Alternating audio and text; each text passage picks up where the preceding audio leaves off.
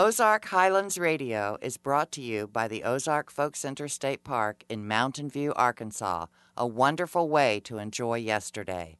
On the web at ozarkfolkcenter.com.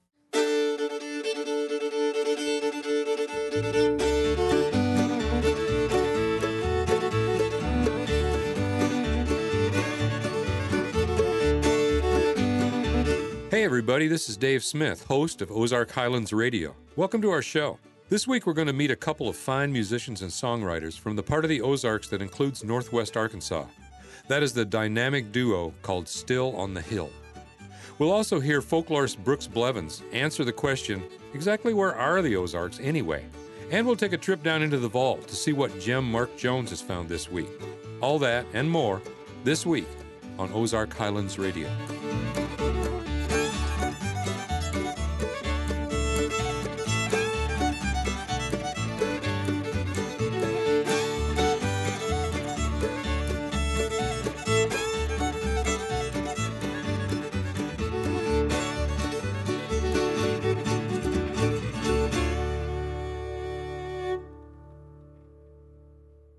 Fiddler Donna Mulholland and her banjo-playing husband Kelly realized many years ago that the real treasure of the Ozarks is the old-timers who still retain the self-sufficient lifestyle that has been passed down in these mountains for generations. For many years now, they've sought out interesting older folks and learned their stories and music, then wrote songs about these interesting people and their stories. They have been described as ambassadors of the Ozarks for the work they do to preserve a culture that is rapidly disappearing. Let's start our show off with some songs they've written about these interesting people of the Ozarks.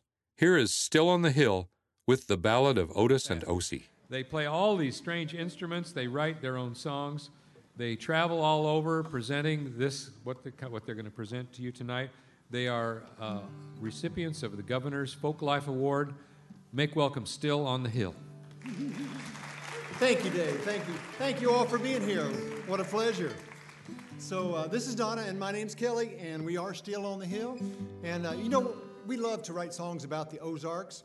We just can't help but writing our own songs. We have a great respect for the tradition, and I think maybe we'll even wind up with a traditional tune before we're done here tonight. But we'll start with a song, true story about some folks from Harrison, Arkansas, not all that far from here. Their names were Otis and Osie. So this is the Ballad of Otis and Osie. You ready? Yep. Here we go.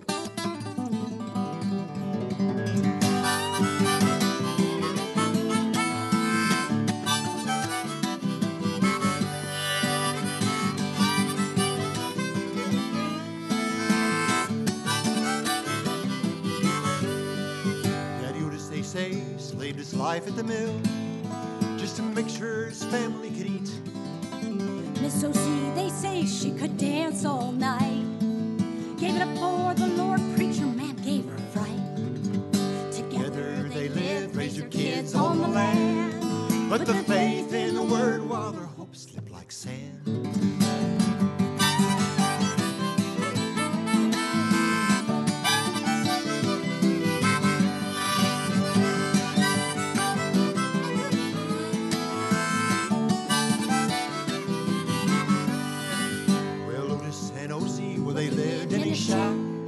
With an old gray mule, she lived out back in a barn that once caught fire. They raised their chickens and corn, and when Willie Sue was born, it was hard to fill so many mouths. Otis, he worked with his hands on the earth just to make sure his family could eat.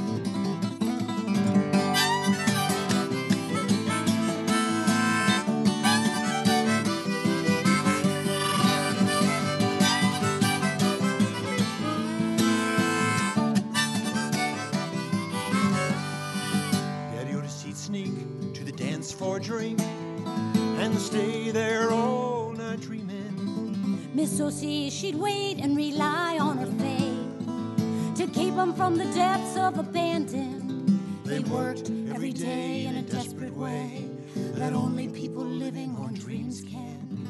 And one day they tell Daddy Otis he fell, left Miss Osie there a-crying.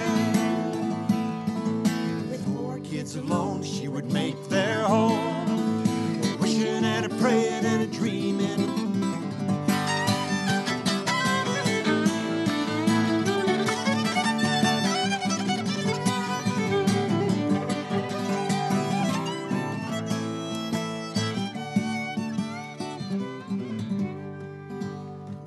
Ossie one night she awoke to the sight of her grandmother's ghost by her side. Miss Ossie, she said, you can't bring back the dead, so why are you laying there crying? Go hop the next train, help ease the pain of your niece living over at Sharpsburg. Your brother is bad and it's making me sad, knowing that he's doing sissy wrong. Well, Lucas worked the mill, but he soon had his fill of cutting them forest and lumber, but never did drop till his heart it did stop, and one day left his family forever. Miss Ossie lives on, but her mind's almost gone. On a good day, she knows her own name. In a bed, in a room, she lives in the gloom, wondering when the good Lord will take her. They live by the word, but they never had heard of living their life for the moment. Countess is gone, but his memory lives on in the frail, empty shell that is Ossie.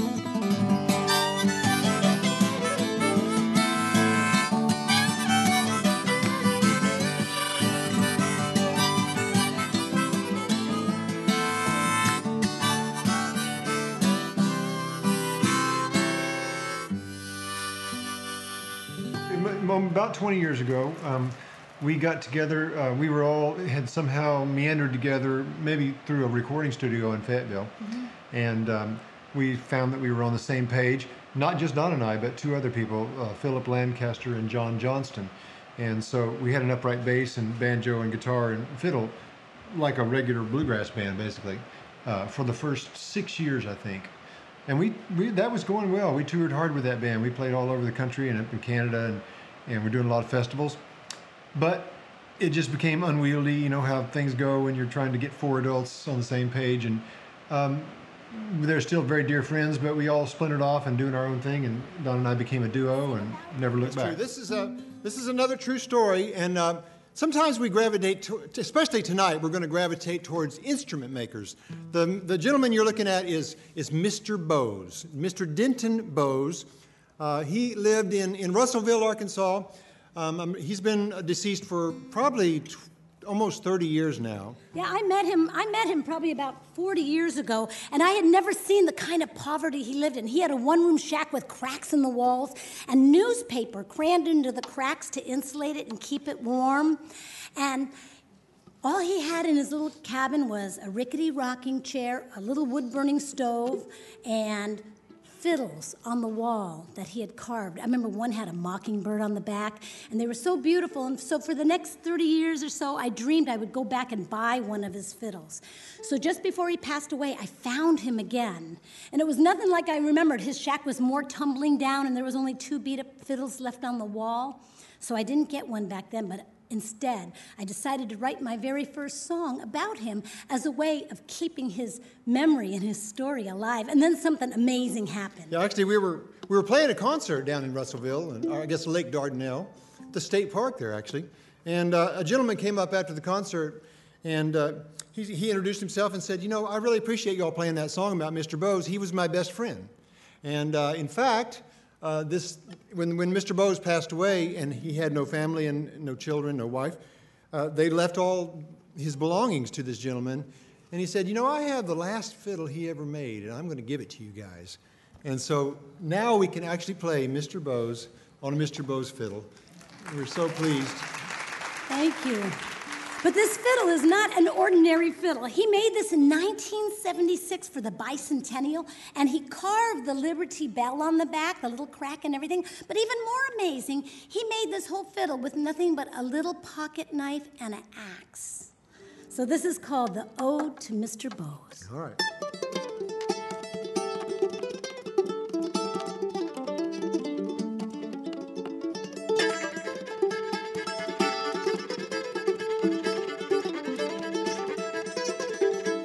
I met him 40 years ago. He was ancient then, bet he's been around the sun 100 times. Don't know what possessed me to visit him again. Curious if he was still alive. His old weather-beaten shack had gone to rack and ruin. The way it was back then I don't recall. But I do remember his old coffee can spittoon and all those handmade fiddles on the wall. Oh, Mr. Bose, oh, Mr. Bose, that fiddle-making man.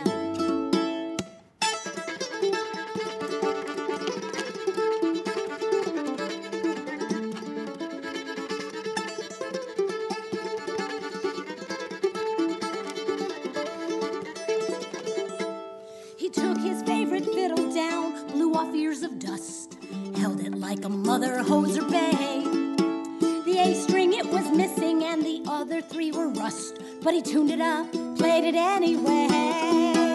Shaky fingers fumbled on like a blind man in the dark, grabbing each and every note he could find. He played a tune or two, then he wailed on old Joe Clark, playing it as if it was the last time. Oh, Mr. Bose, no, Mr. Bose, that fiddle-making man.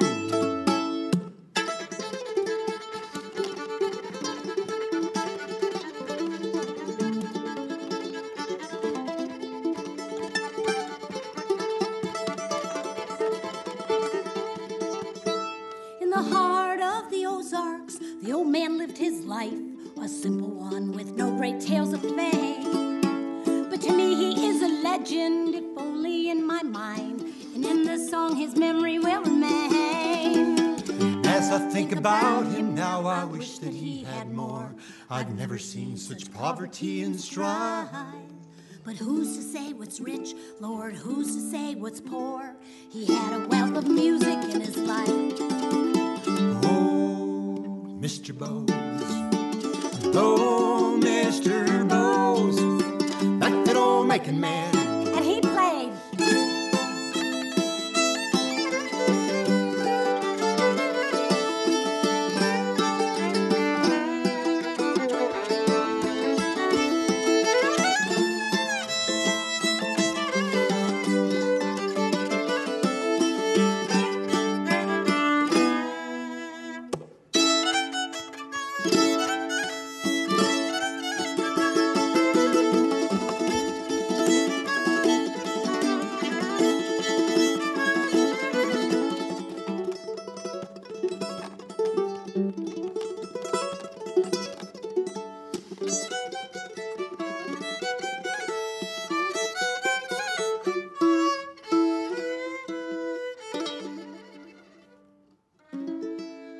We comb the hills for interesting people who have interesting stories.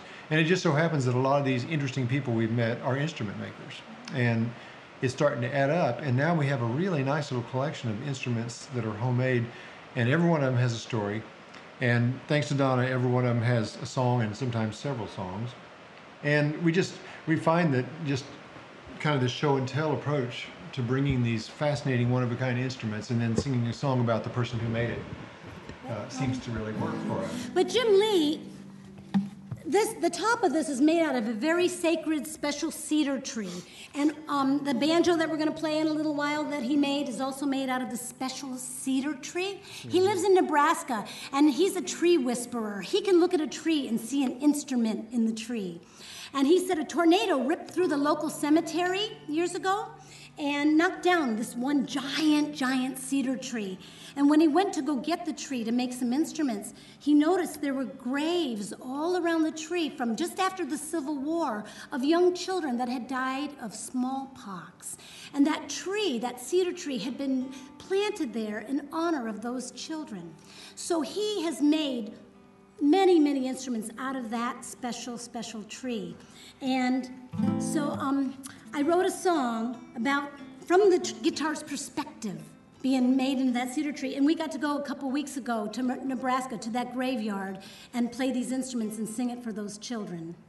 And so we've only done this once or twice before, yep. And so it's brand new, but it's called The Cedar and the Wood Thrush. The wood thrush. By the way, we heard a wood thrush today when we were walking around the building. One of the most beautiful bird calls of all the bird calls. First one I've heard this year. Are you ready? Yep, as ready as I'll ever be.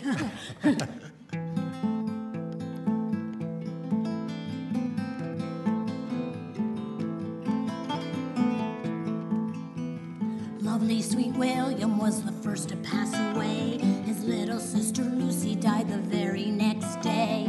Several other children were laid in the grave. Dreaded smallpox was to blame. They planted me a cedar tree back in 1903 in loving memory. For 100 years I grew tall and strong. The wind in my branches sang those children a song. In the dog days of summer, my leaves blocked the sun. I whispered stories when the winters grew long. I thrilled at the sound of the wood thrush in spring. Oh, I listened close. He taught me to sing. One day a tornado ripped through town. It ripped across the graveyard, tearing me down. My broken limbs laying dead on the ground. My canopy gone, my shade done gone. But the wood thrush's song inside me lives on.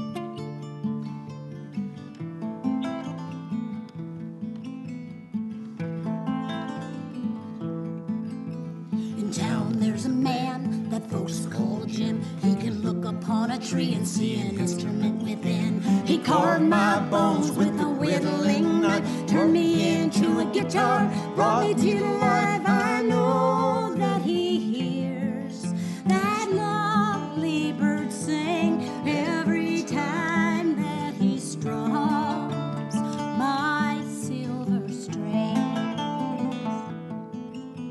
I dream of returning to Lincoln in the spring.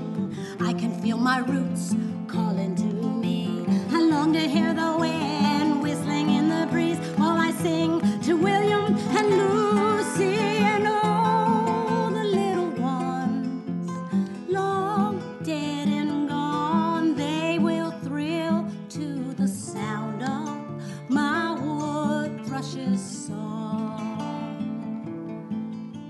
They'll thrill to the sound of my wood thrush's song. Do the sound of the wood thrush, Kelly.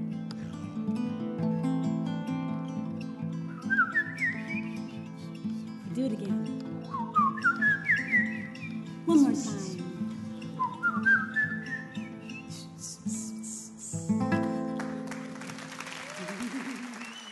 That was Kelly and Donna Mulholland, Still on the Hill. We'll hear more from them later in our show. After a short break, let's go down to the vault and visit my buddy Mark Jones. This is Ozark Highlands Radio from the Ozark Folk Center State Park. Okay, we got this now. 8 taters.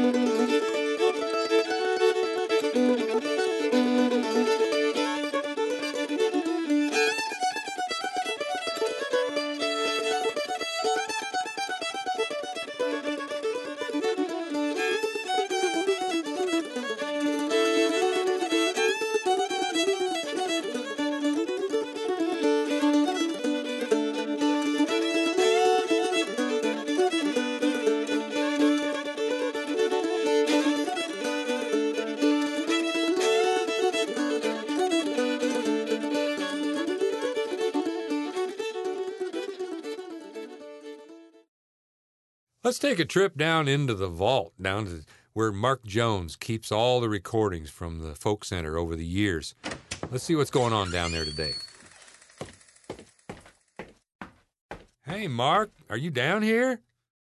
Yeah, I'm here, Dave. It's a little It's kind of dingy down here. We need to get you some light bulbs down here, man. I think I do need some. What kind do I need? Them glow-in-the-dark kind? You need what? something brighter than what you got, that's for sure. Hey, Mark, we talked a while back about Ida and Percy Copeland, who played for years here at the Folk Center. But I recall they had a bunch of kids, didn't they? And they played music as well. Dave, they did. They had quite a few, I think 4 or 5 kids. And you know what amazed me is they all sang different parts in harmony. And I know you're used to that. You do that with Robert and Mary. Dave, I'm amazed at some of the songs, and there's nothing like family harmony. And these kids all grew up together, and that was just kind of entertainment. And they probably all started out singing in church as well. Probably so. And then, through the weekends or through the weeknights, there wasn't a whole lot to do around here, and so they'd all gather around and sing. And it just got better and better. And when I met them in 1973, they were doing some songs and a lot of gospel material. And here's one. If you'll listen to this with me, I'd love it. It's called It's Me Again, Lord. It's me again, Lord. I've got a prayer that needs an answer. It's me again, Lord. I've got a problem I can't solve. Now I don't need to worry you, but here I am facing something new. I need help that only comes from you. It's me again, Lord. I know you're mighty busy up in heaven, forming nights and hanging stars to shine. But you promised if I'd ask, I'd receive it. So here I am, Lord, asking on my knees. It's me again, Lord.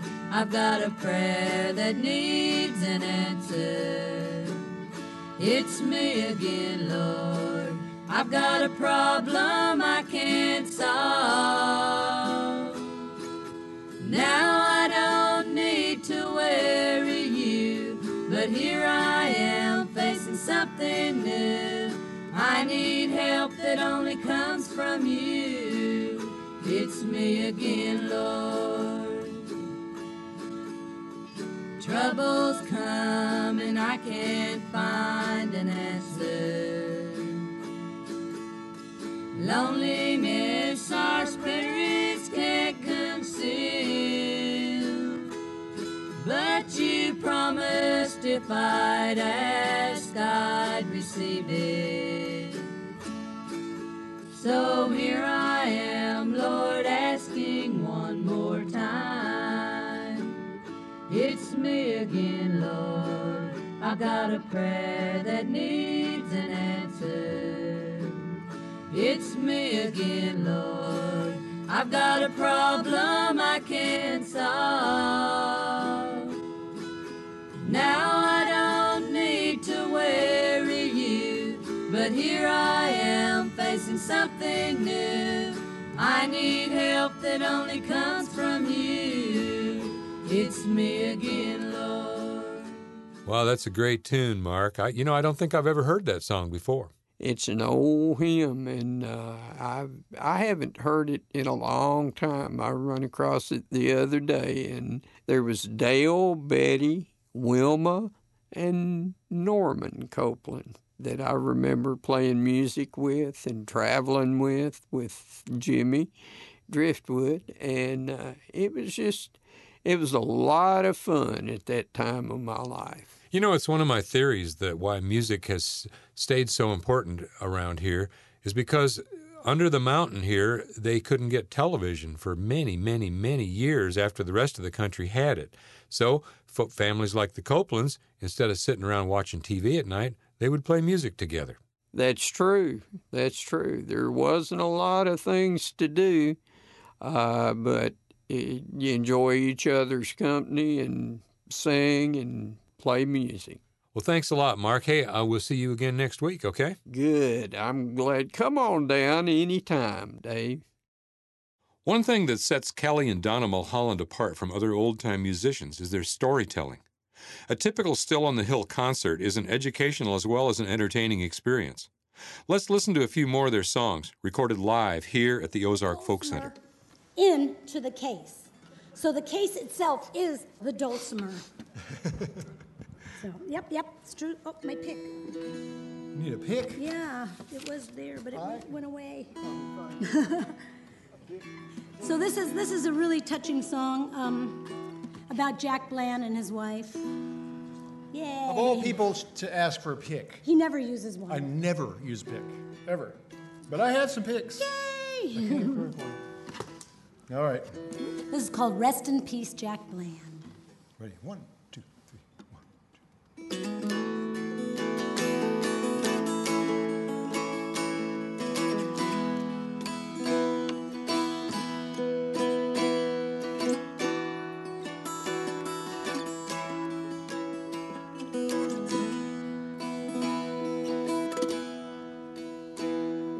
He buried Melinda on the far side of the river.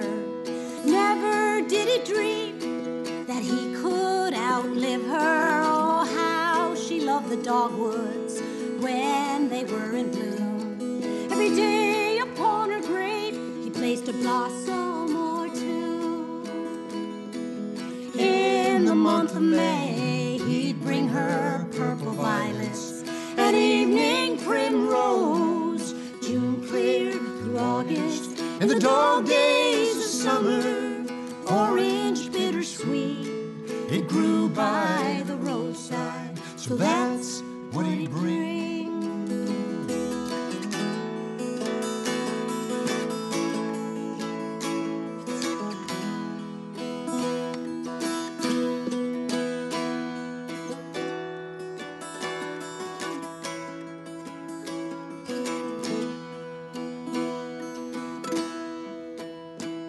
Every day without fail he'd visit her grave. October through November he'd bring her Queen Anne's lace and lovely winter jasmine when December came. A team of wild horses couldn't keep him away. And May the rains came and flooded Rocky Branch. He tried to get across, but he never had the chance. They buried Jack Bland beside Melinda's grave. They removed to higher ground when they built Beaver Lake, beneath the lovely dogwood that blossoms every spring. No need to cross the river now, he's resting in peace. No need to cross the river.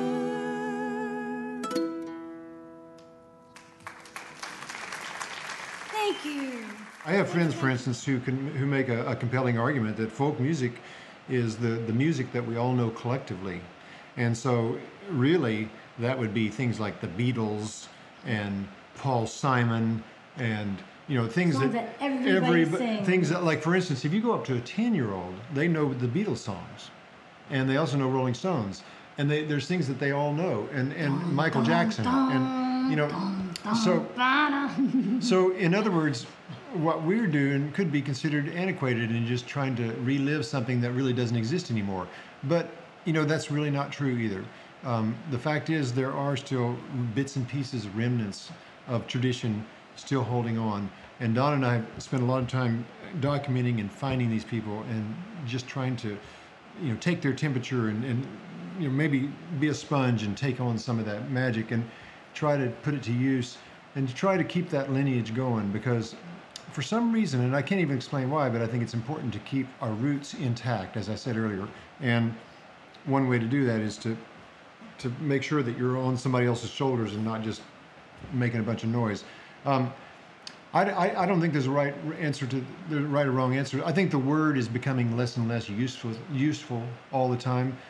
If you really want to know what I think about it, is I think it all started to fall apart when we started learning how to record music. As soon as you record music, the oral tradition began to fall apart. And so originally it was orally passed down. Right. And so now, as soon as you could suddenly make 100,000 copies and scatter it all over the United States, the rules changed. And so the old term, the pure use of the old term, music transmitted in the oral tradition, is not really useful anymore. And so we have to make it up as we go now. We're out on a limb, you might say. Thank you. Thank you. So this is Jesse Jones. He's from Cass, Arkansas, and we met him on a day he had just turned 95 years old. Pretty sprightly young man, a great storyteller, a great whittler. He made banjos out of pressure cookers, which I was impressed by. I never got my hands on one, but a wonderful storyteller. Let me get my. And one of the stories he told us was called Seven Pies. He said when he was a little boy, he loved apple pie, and his mama told him that dead dogwood burns the hottest, and if he would gather some dead dogwood and a bushel of apples, and if he would peel the apples, she would make him 7 pies, and he could eat them all himself. And he said he did. So, by the way, Donna's getting ready to play the jackassophone, in case you're wondering. That was told to us by Violet Hensley from Yellville. We figure if she can say it, we can say it, right? All right. It's a mule jawbone, and no mules were harmed in the making of this. He died of old age. That's right. We're pretty sure about that. Here we go.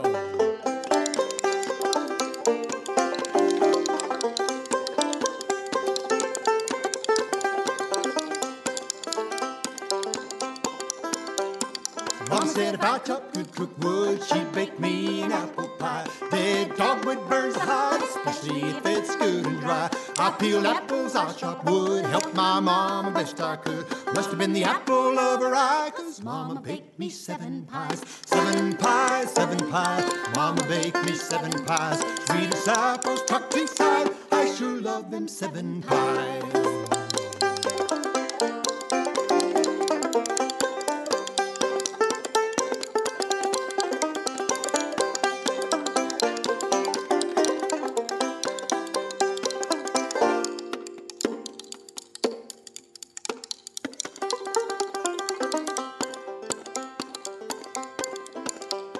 Mama cut off a big old slice full of cinnamon and spice. 1 piece, 2 piece, 3 piece, 4. I said, Mama, I want more. Them apple ties sure taste so sweet. I had all that I could eat. Slightly smaller than my eyes, 'cause I hate all them 7 pies. 7 pies, 7 pies, I ate all them 7 pies. Sweetest apples tucked inside, I sure love them 7 pies.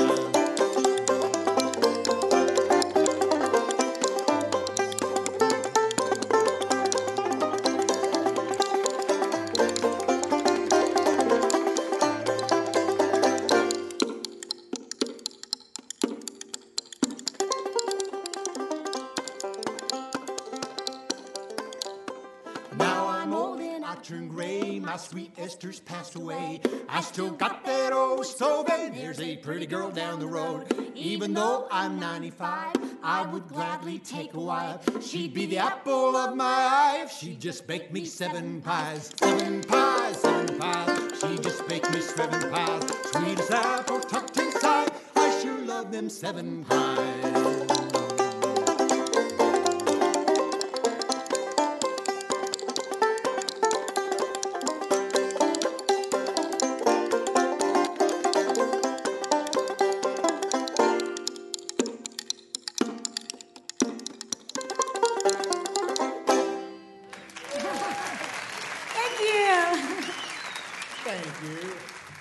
One thing I think that's interesting that follow up on your question is that there are it's interesting to watch how musicians react to trying to be folk musicians.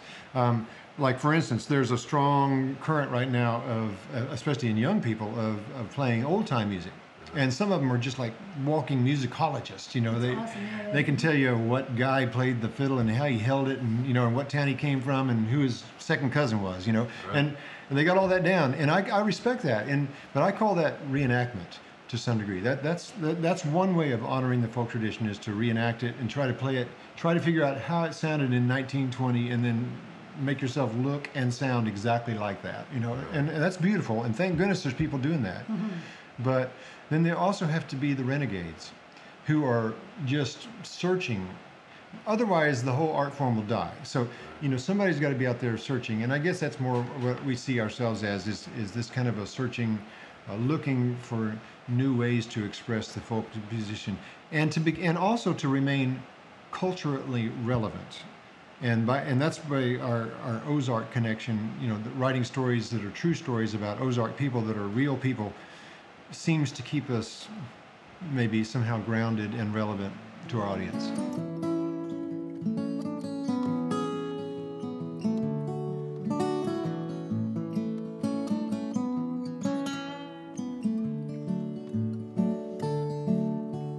In your book of days, when you turn the final page, will you read between the lines and find me there? The author of your book give me a second look, and with his feathered pen write my name in the end. I don't have a silken gown or a golden crown. I tie rags around my waist and in my hair, and though my feet are cracked and bare, no silver slippers there, I've a love so true, I'll give to you in the end. In the end, I may not be a lovely maiden anymore. I might be an old woman knocking at your castle door, but the apple that I offer you holds wisdom of my years. I have nurtured it and watered it with tears. Take a look and you will see all of the love inside of me. Then give me a kiss and I'll become your princess.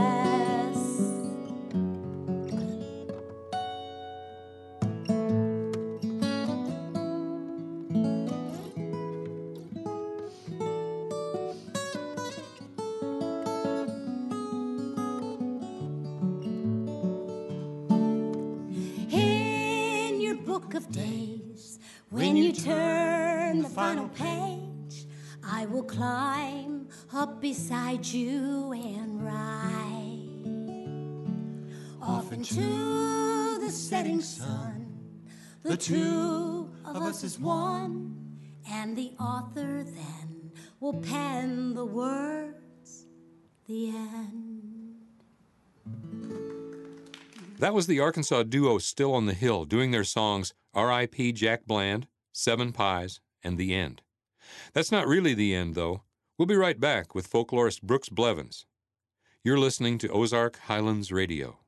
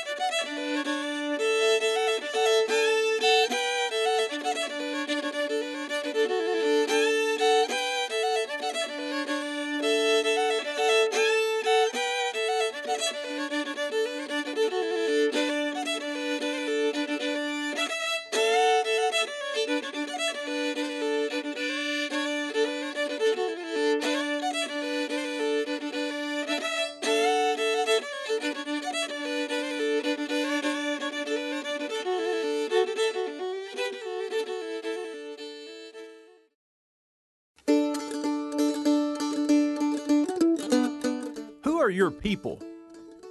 If you've never been asked that question, I would say you haven't spent much time in the Ozarks. It's an age-old method used by locals to size up someone who isn't local or who appears not to be. It's a question with a multitude of unstated inferences.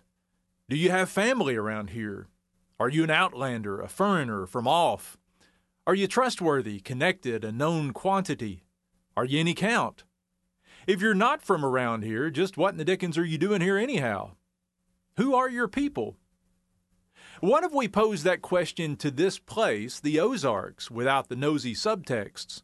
Who are the Ozarkers? I recall the day years ago in 8th grade American history class when the tables were turned on the locals, when I first encountered the question of Ozark ethnicity, you might say. We had a new teacher in our little Arkansas school, a young woman from Chicago. On the first day, she asked the class where our families came from. It was her version of, "Who are your people?" We didn't know what she meant. "What country did your families come from?" she attempted to clarify. "America," we stammered collectively and questioningly, perplexed at our teacher's obvious shortcomings with geography. Where did she think we came from? "No, what nationalities are your families?" she implored. "Take me, for instance. I'm Lithuanian. My parents came to the U.S. right after World War II, she told us. In the neighborhood where I grew up, there were Italians and Slovaks and Polish people too. So where did your families come from? Where's the old country?" I recalled hearing that one of my great-grandfathers was born in Georgia, the one whose capital is Atlanta, not Tbilisi. But even at age 13, I was pretty sure that's not what she was getting at. Another student professed an ancient connection with the land of Tennessee. It was a fruitless exercise on her part and ours, and the discussion wandered elsewhere. But it did make me curious to find out who my people were. One of the old romantic chroniclers of the Ozarks would have assured our teacher that she had landed smack dab in the middle of the so-called Anglo-Saxon seedbed, a place where everyone was of strictly British lineage. Others might have claimed that we were descended from the rowdy Scotch-Irish, whose unruly and liberty-loving clans had overrun Appalachia before jumping the Mississippi to invade the Ozarks. Both theories are overly simplistic and fail to account for America's melting pot experience and the many different peoples who've called the Ozarks home. So who were we? We were the Osage and Quapaw who hunted the Ozark Plateau for generations but maintained permanent villages elsewhere. We were the French who claimed the Mississippi Valley for King Louis XIV, mined lead and salt in the hills of southeastern Missouri, and even established a few permanent villages like Old Mines and St. Michael. We were the Cherokee and the Shawnee and the Delaware, who tarried for a while in these hills as they were being pushed westward by the encroachment of white settlers. We were the Germans who, before the Civil War, came in droves to the Ozark fringes and proudly maintained their language and customs for generations. We were African Americans who came west in bondage or as free women and men, and who numbered in the thousands by the outbreak of Civil War. We were and are a multitude of nationalities and colonies and individuals who came by boat, wagon, or rail, the Italians of Tontitown and Rosati, the Waldensians of Monette, the Poles of Pulaski Field, the Bohemians of Bolivar, the Marshallese, Guatemalans, Mexicans, Vietnamese, and African immigrants of more recent times. All of these groups have had an impact somewhere in the region. Yet none of these peoples were numerically significant enough to establish a regional culture, to become the people of the Ozarks in the eyes of the nation. The people who fit that bill were westward migrating citizens of the United States who began trickling into the Ozarks when this was still Spanish territory in the 1790s, a trickle that grew into a torrent in the years following the War of 1812. For lack of a better term, we'll call them upland Southerners, for the vast majority of them came from or through the hills and mountains and hollers and river valleys of Appalachia. They, too, represented a hodgepodge of ethnicities: English, Scots-Irish, Scots, Welsh, Germans with strains of Native American and African blood mixed in. In the southern backcountry, they were forged into upland Southerners, a hardy people who brought to the Ozarks a love of liberty, yes, but also an appreciation for community and the importance of a community's infinite number of skills to ensure survival in a rugged land. They brought with them a reverence for plain folk Protestant religion and an attachment to old world superstitions and lunar signs. They brought with them ancient ballads from the British Isles and thoroughly American fiddle tunes and minstrel songs, parts of an oral tradition that also cherished jack tales and desperado stories. They and their descendants dominated religion, politics, and culture in the Ozarks, from Crawford County, Missouri to Crawford County, Arkansas, for the better part of 2 centuries. They provided the inspiration for hillbilly stereotypes, and later inspired a generation in search of dirt road cornbread authenticity in the folk revival of the 1960s and 70s. Just like those 8th graders, their descendants may have forgotten where their people came from, but their lives continue to reflect traditions, both conscious and unconscious, passed down through the generations back in the hills of the Ozarks.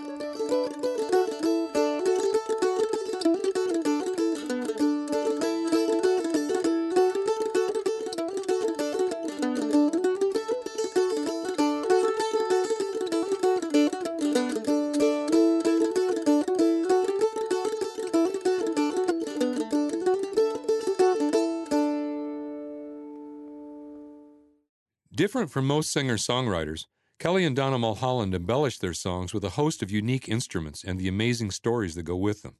Let's close our show with 3 more interesting songs from Still on the Hill. Here we go. 1,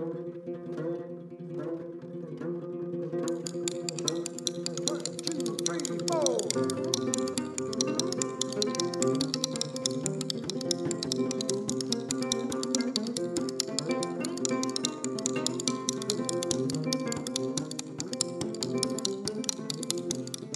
My slingshot rarely missed its mark. Well, I hit that old yellow cat. My mama made me bury it deep neath the lilac bush out back. After doing my mama's bidding, a couple of weeks went by. Mama said, Jesse, go dig up that cat and scrape the hair off of its hide, Lord, Lord, the hair off of its hide.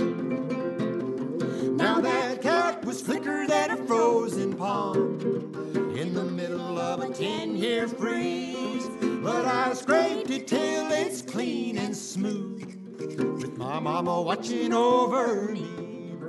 Then I rubbed the hide with ashes till the leather was supple and strong, while she peeled the bark from a white oak log, and she sang a mountain song, Lord, Lord. She sang a mountain song. See, I always wanted a banjo, but they cost a bushel and a pan. Mama stretched that cat skin round a homemade stone ring. She carved a banjo neck. And when Mama picked up that banjo, them Ozark hills would ring. She taught me all of her favorite songs, and Lord, she made that banjo sing, Lord, Lord.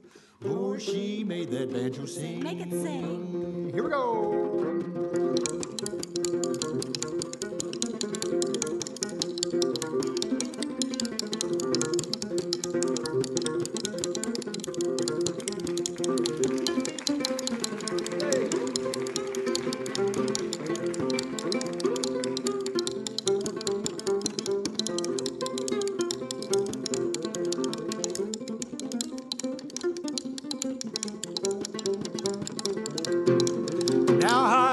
Some banjos in my days, maybe 3 or 4, but none could sing her song so sweet. It's a sound that I hear no more. See, I traded for a pony, but the pony ran away. It's the one regret that I'll always have until my dying day, Lord, Lord, until my dying day. Hear that yellow cat banjo, Lord, hear ring down them hills and through the holler. Lord knows I'd given my lasting dime or a shiny silver dollar to go back to where I saw that pony turn Now the story of that yellow cat banjo, it's all that remains today, Lord, Lord. It's all that remains today. We're both self-taught, and we both have lots of strange habits because nobody told us otherwise. And but I was exposed to things like Pete Seeger and a lot of old country music when I was little, but also some classical music. So I was very eclectic from the start, and started making up my own music, and kind of meandered along. And I played some rock music and some classical music, and then at about 30 years old, I started being pulled back to my beginnings. And felt like I wanted to get back to my roots and find out where it all came from. So yes, for me it kind of came full circle.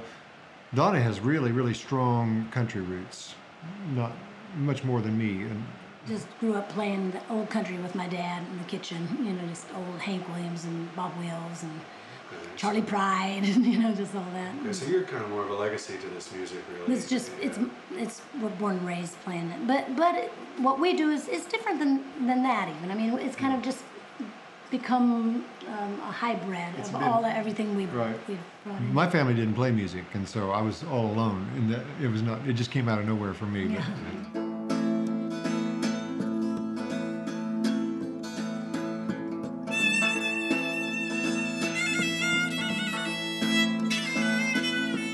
That Ozark sun was beating down, dropped my plow to the rocky ground, and the world turned black in a heart attack, and a vision passed before my eyes.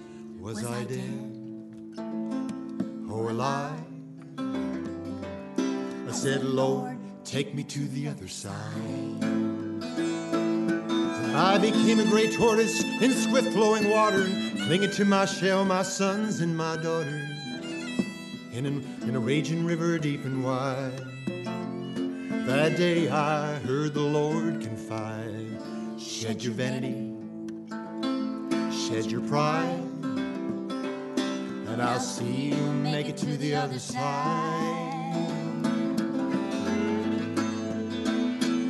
Well, I knew that moment, but my fate was sealed when the Lord told me he'd make me a deal. If I deliver my children to that shore, he'd show me what these hands were for, to build guitars in his name. That's what I'll do until my dying day. So I grabbed me an axe, my son and me, we felled a big old walnut tree, and I sawed that wood up into boards, and I made a guitar for the Lord. And the Lord looked down and smiled when I gave it away to a little child. Pork chop bone, whittled for a bridge, tailpiece made from a rusty old hinge, door spring saw blades mounted in the middle. Lord, like a sound when them old parts jiggle. Sawed up frets from brazen rods, carved on the top, true faith, true light, have faith in God.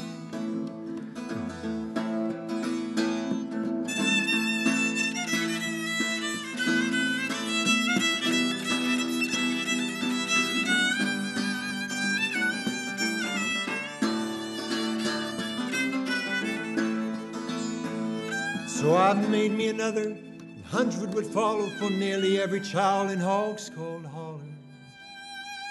Oh, but now I'm old and moving slow, but his love still carries me wherever I go. Though I walk with a cane, still I rejoice in my Savior's name. And Lord, maybe someday you'll call me again and walk with me to the river's end. Well, I hope you're proud of all I've done.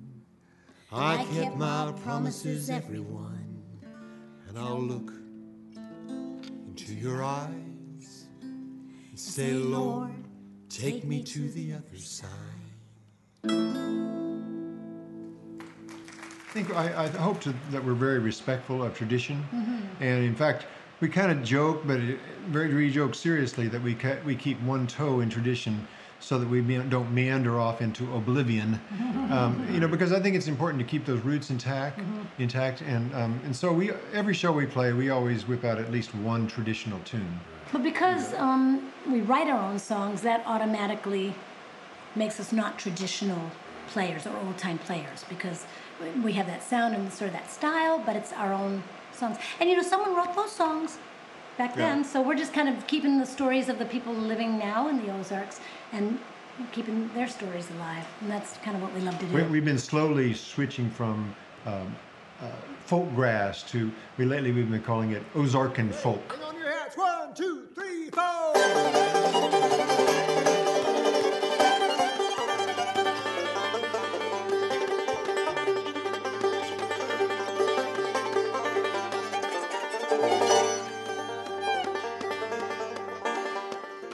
Gonna build me a log cabin on a mountain so high I can see the cuckoo every time she flies by.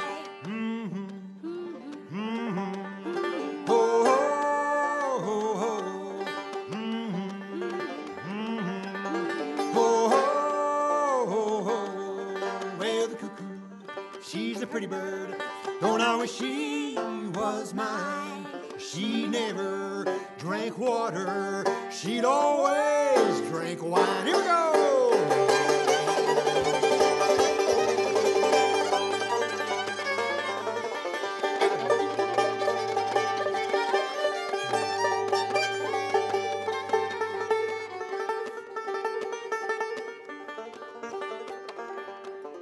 Well, the cuckoo, she's a pretty bird. She warbles as she flies. She never hollers cuckoo till the 4th of July. Ho, ho, ho, ho. Ho, ho.